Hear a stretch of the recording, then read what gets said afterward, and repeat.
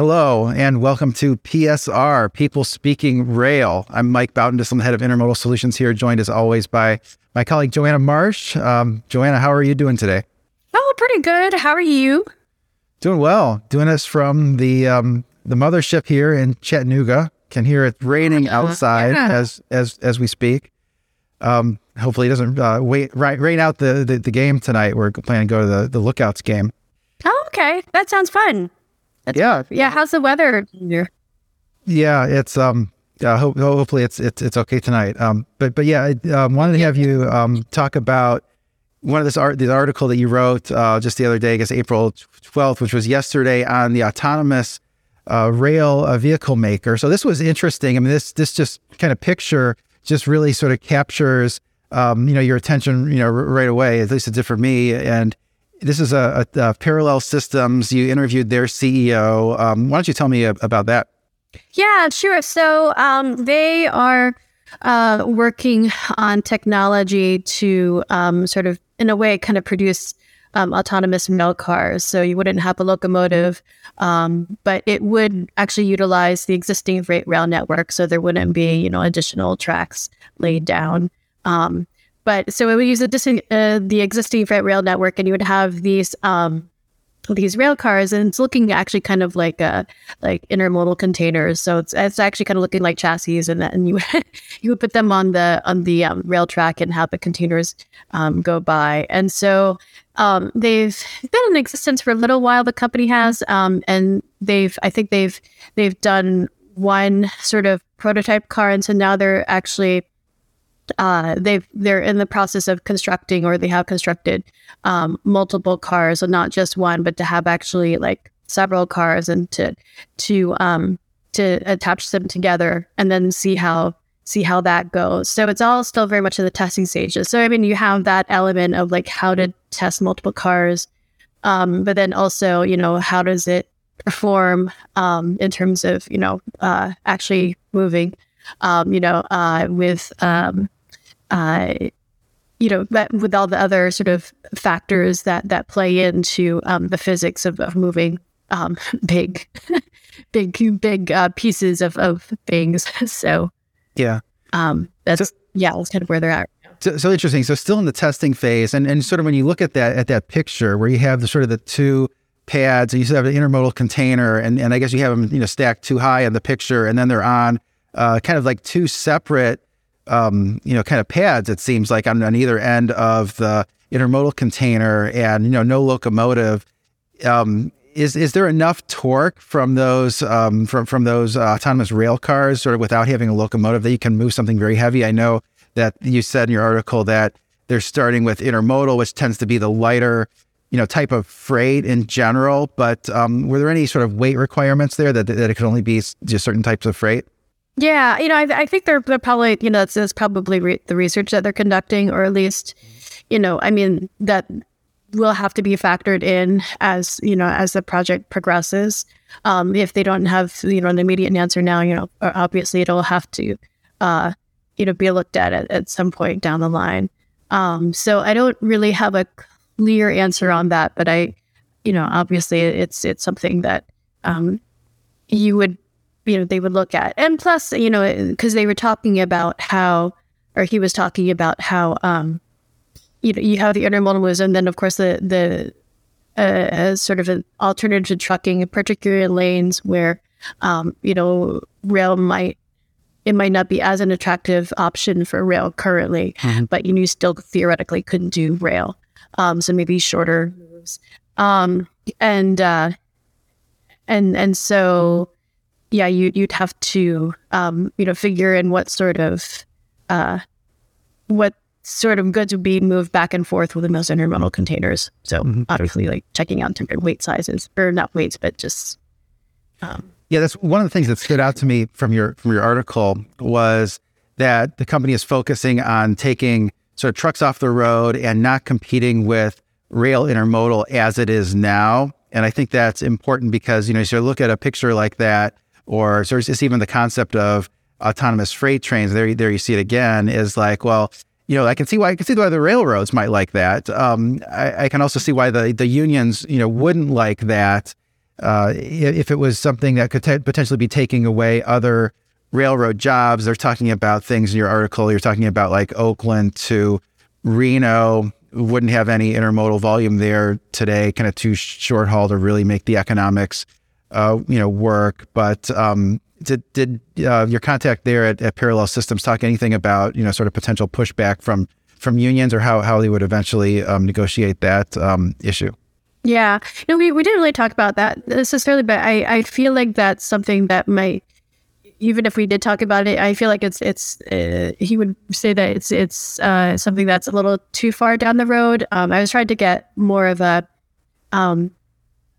idea of timelines and in terms of like when you would actually might see this deployed, and it seems like he was kind of saying it's really too soon to tell, because you have they have to do their own testing with their multiple cars, and then of course they have to modify things, and then after they do that, then they have to go to Pueblo, Colorado, which is where a lot of the railroad testing is done through the industry, and do the test there, and then of course then you have to demonstrate it someplace, and so and then you have to get approval from the federal government to actually run these things, and so it's like it's a multi-tiered process, and so he kind of didn't give a date, and I think, of course I could be wrong, but it's my impression that it's not something that's going to happen the next year or two. So I think in terms of whether there would be any pushback on the unions, it would be further down the line that hopefully, I don't know, hopefully at some point there might be some sort of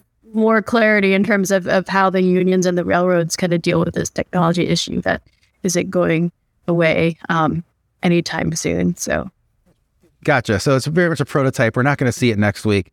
With that, I want to bring up our infographic. We have a blue infographic that our graphics team put together. They do lots of kind of good graphics there, and really, so this one.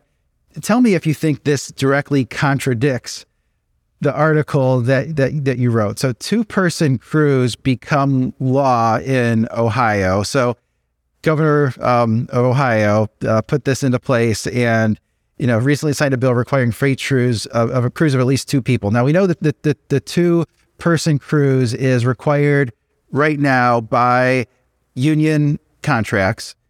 Potentially it could change if the union agreements changed, but I'm not anticipating that. Now, the FRA, the organization that regulates the railroad safety, had hearings that you reported on when they were talking about, potentially having a nationwide law that required the 2-person crews, and that would just, in my mind, create another barrier to make it difficult to have a 1-person crew. And so, what did you think about this this development? Mandating 2-person crews in Ohio, and if you had to guess, do you think that 2-person crews are going to be with us for the foreseeable future?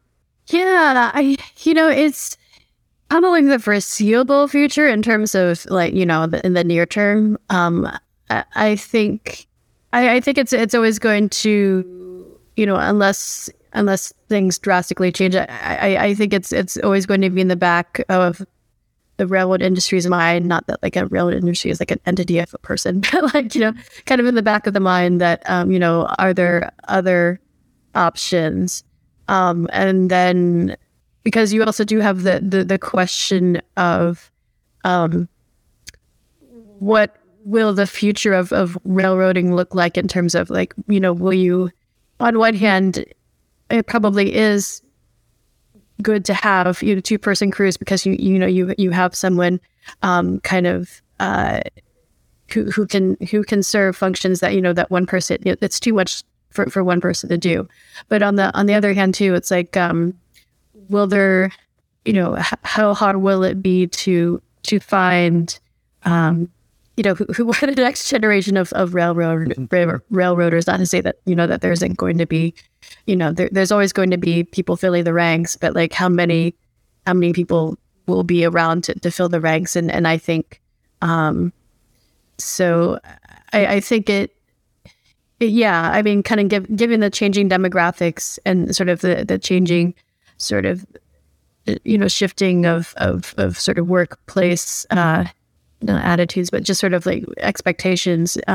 I don't think it's an issue that's going to go away necessarily, but I'm not quite sure how it'll resolve itself. I think right now the rail industry kind of feels the heat right now in the spotlight on itself, and so a lot of the discussions about 2-person crews might be on the back burner, but I don't know if it's totally gone away. Or like 1-person crews. I'm sorry. But yeah, I mean, and of course, the unions argue too that you've had all these safety advancements, and so why can't you have those safety advancements and still have the same level of workers that you have had, so that would improve the operations safety even more, as opposed to sort of using the technology to cut back on people. So I don't know. Yeah, I mean, my guess is that we don't see 1-person crews anytime soon. I think it's going to be 2-person crews for the foreseeable future. I think there's just too much focus right now on safety. And I think there seems to be, the trend is that there's just more barriers to getting to 1-person crews. If you think about this law in Ohio as being a barrier, the FRA as being a barrier, the unions are not something that they're going to concede on. So I think we'll have 2-person crews for the foreseeable future. We want to move on to, you did a write-up of Greenbrier's Analyst Day, or I guess you did an update on Greenbrier's earnings, which was kind of interesting. They didn't have an earnings call, which was very unusual. I've never known them to do that, but then they had an Analyst Day, which I don't remember them having an Analyst Day before. But, what can you tell us about what they have said so far? Yeah. So I confess I haven't been able to fully listen to the Analyst Days. I'm not 100%, but my impression is kind of based on a release that they wrote about the Analyst Day, as well as two research notes from 2 investment firms, is that Greenbrier has been producing rail cars, and several months ago they added sort of a leasing unit, or kind of, if they didn't have one before, then they strengthened it, the leasing arm to their business, and it sounds like they're trying to I don't want to say expand, further support that leasing arm in a way, I guess, probably as a way to kind of diversify who they are as a company. And so I think, so there's a push to expand that leasing activity, and so it's something that could be talked about more in the future, in subsequent earnings calls or whatever announcements they make. Yeah, I think that tends to be the trend. I mean, if you have a stock chart of Greenbrier, and it just sort of shows. I mean, they make every rail car type there is. There you see the Greenbrier is in the darker line, and then the lighter blue line is the S&P 500. So it hasn't been a great 5-year return, but those tend to be pretty volatile just because the rail car manufacturing industry is so volatile. Given that at any point in time there's one rail car type that tends to really be in demand. It seems like right at the moment most rail car types are actually in demand, and lease rates seem to be going up. And there's some exceptions to that, like center beam cars. I don't know if we're going to build a lot of houses with interest rates continuing to rise, but in a lot of cases, I mean, it seems like there's enough, at least sufficient demand out there. But I think you describe it pretty well, that this company is maybe going to look a little bit more like Trinity Industries, which is kind of the most similar, company that manufactures cars for companies that want to buy them, but they also build a lot of cars for their own lease fleet, which provides their sort of stable revenue stream. So we'll continue to watch that one, and I have to go back and look at their analyst call as well. I wanted to ask you, I mean, what other stories are you writing about? I think you were doing something on the American Chemistry Council, that they were not, happy with the rail service. Oh, yes. Are they ever? Well, that's a question, all shippers. That's sort of the the frenemies dynamic between the shippers and the rails. So, so the American Chemistry Council came out with a report today. They had surveyed their membership in January, looking at rail service in the second half of the year compared with the first half of the year. And I think it was about like 77% of them said rail service was about the same or worse. I think majority of that percentage said the same. So I guess that's better than worse. But that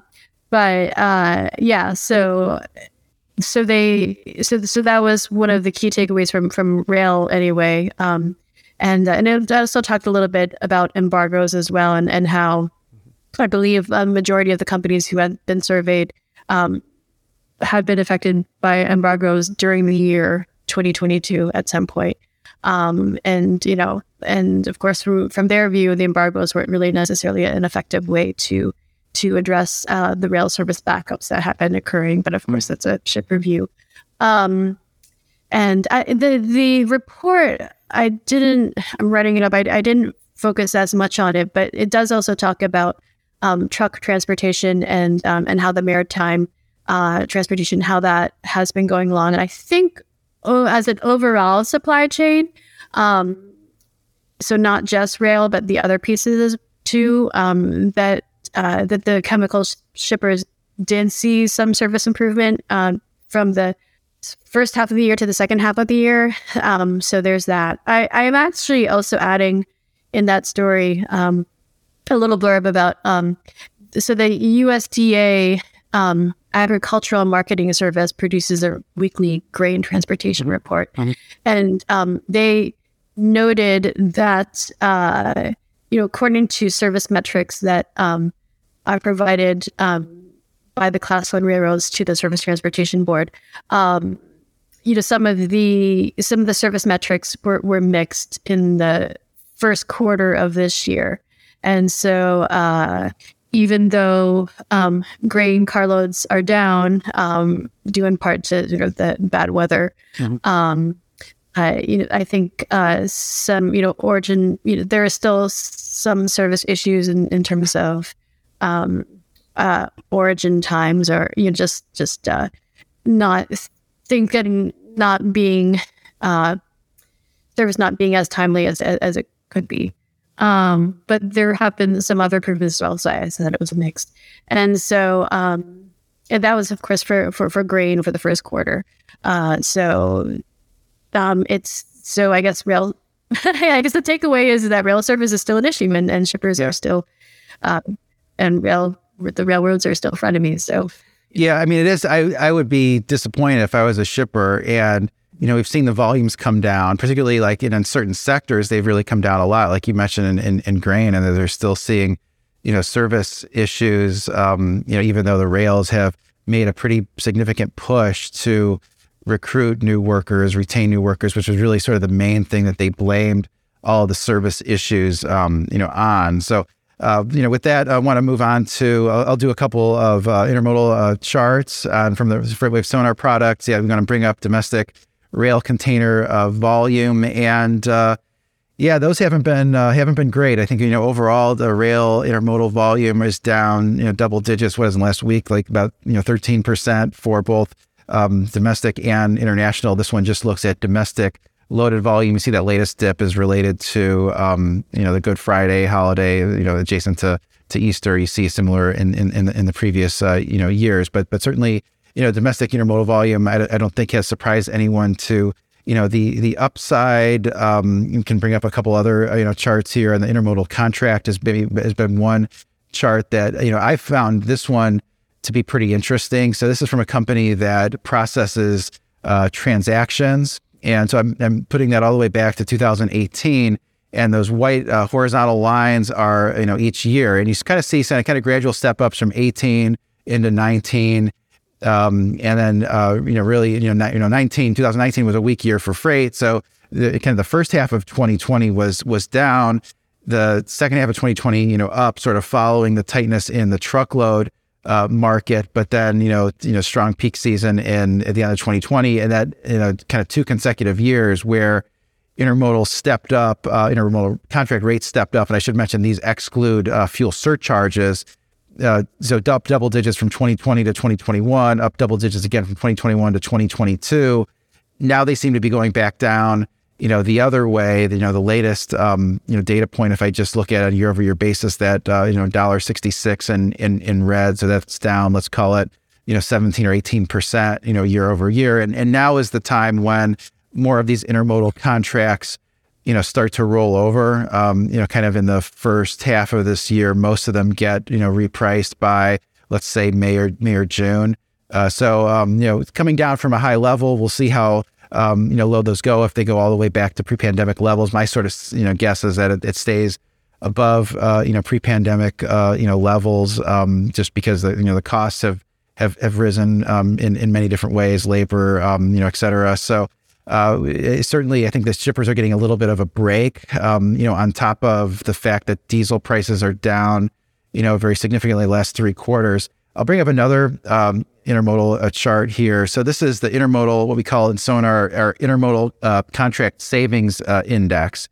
And so what we do here is the data team looks at transactions that were processed in a particular week, both in for a 5-digit origin destination pair. So same 5-digit origin, same 5-digit destination for truckload and for intermodal, includes fuel surcharges for both modes, because that's a big part of the intermodal savings is the lower fuel surcharges. And then we just look at the spread of those. And oftentimes it's the same, unique shippers that's moving both truckload and intermodal from the same origin to the same destination, really sort of the same facility. And so if you eliminate all those variables and say kind of how much cheaper is intermodal, and right at the moment, 9.72%, which is the low end of the range, the range is about 9% to over 20%. You tend to think of intermodal as being about 10 to 15% cheaper. So it is kind of at the lower end of that historical, range. And so it says to me, a couple of things. One of those things is that truckload rates tend to move before intermodal rates, and more intermodal contracts will get repriced on a quarterly basis. Intermodal does tend to be annual, tends to be sort of first half of the year. So I think that means that intermodal is coming down as further to fall. And also when I look at that sort of 9.72 and think, well, the shippers have made a bigger push here recently to strengthen their supply chains, not have the supply chain issues that they've seen the past few years, even if it means paying a little bit more for freight transportation. I think shippers, particularly I'm thinking about some of the CPG companies that I follow for the CPG newsletter, they're placing more importance on service. And so that 9.72, I mean, let's call it 10%, it just doesn't seem like it's enough to entice a lot of shippers to use rail intermodal if they're not using it already. I think they're concerned about, what they think of as being service issues, where to serve service issue to a CPG company is having those goods, at the retailer on time and in full. So maybe that's not terribly bullish for intermodal, but that's kind of what we're seeing in FreightWave Sonar. So with that, you have about a minute and a half left. What are you working on for the next week? What can we look forward to on the site?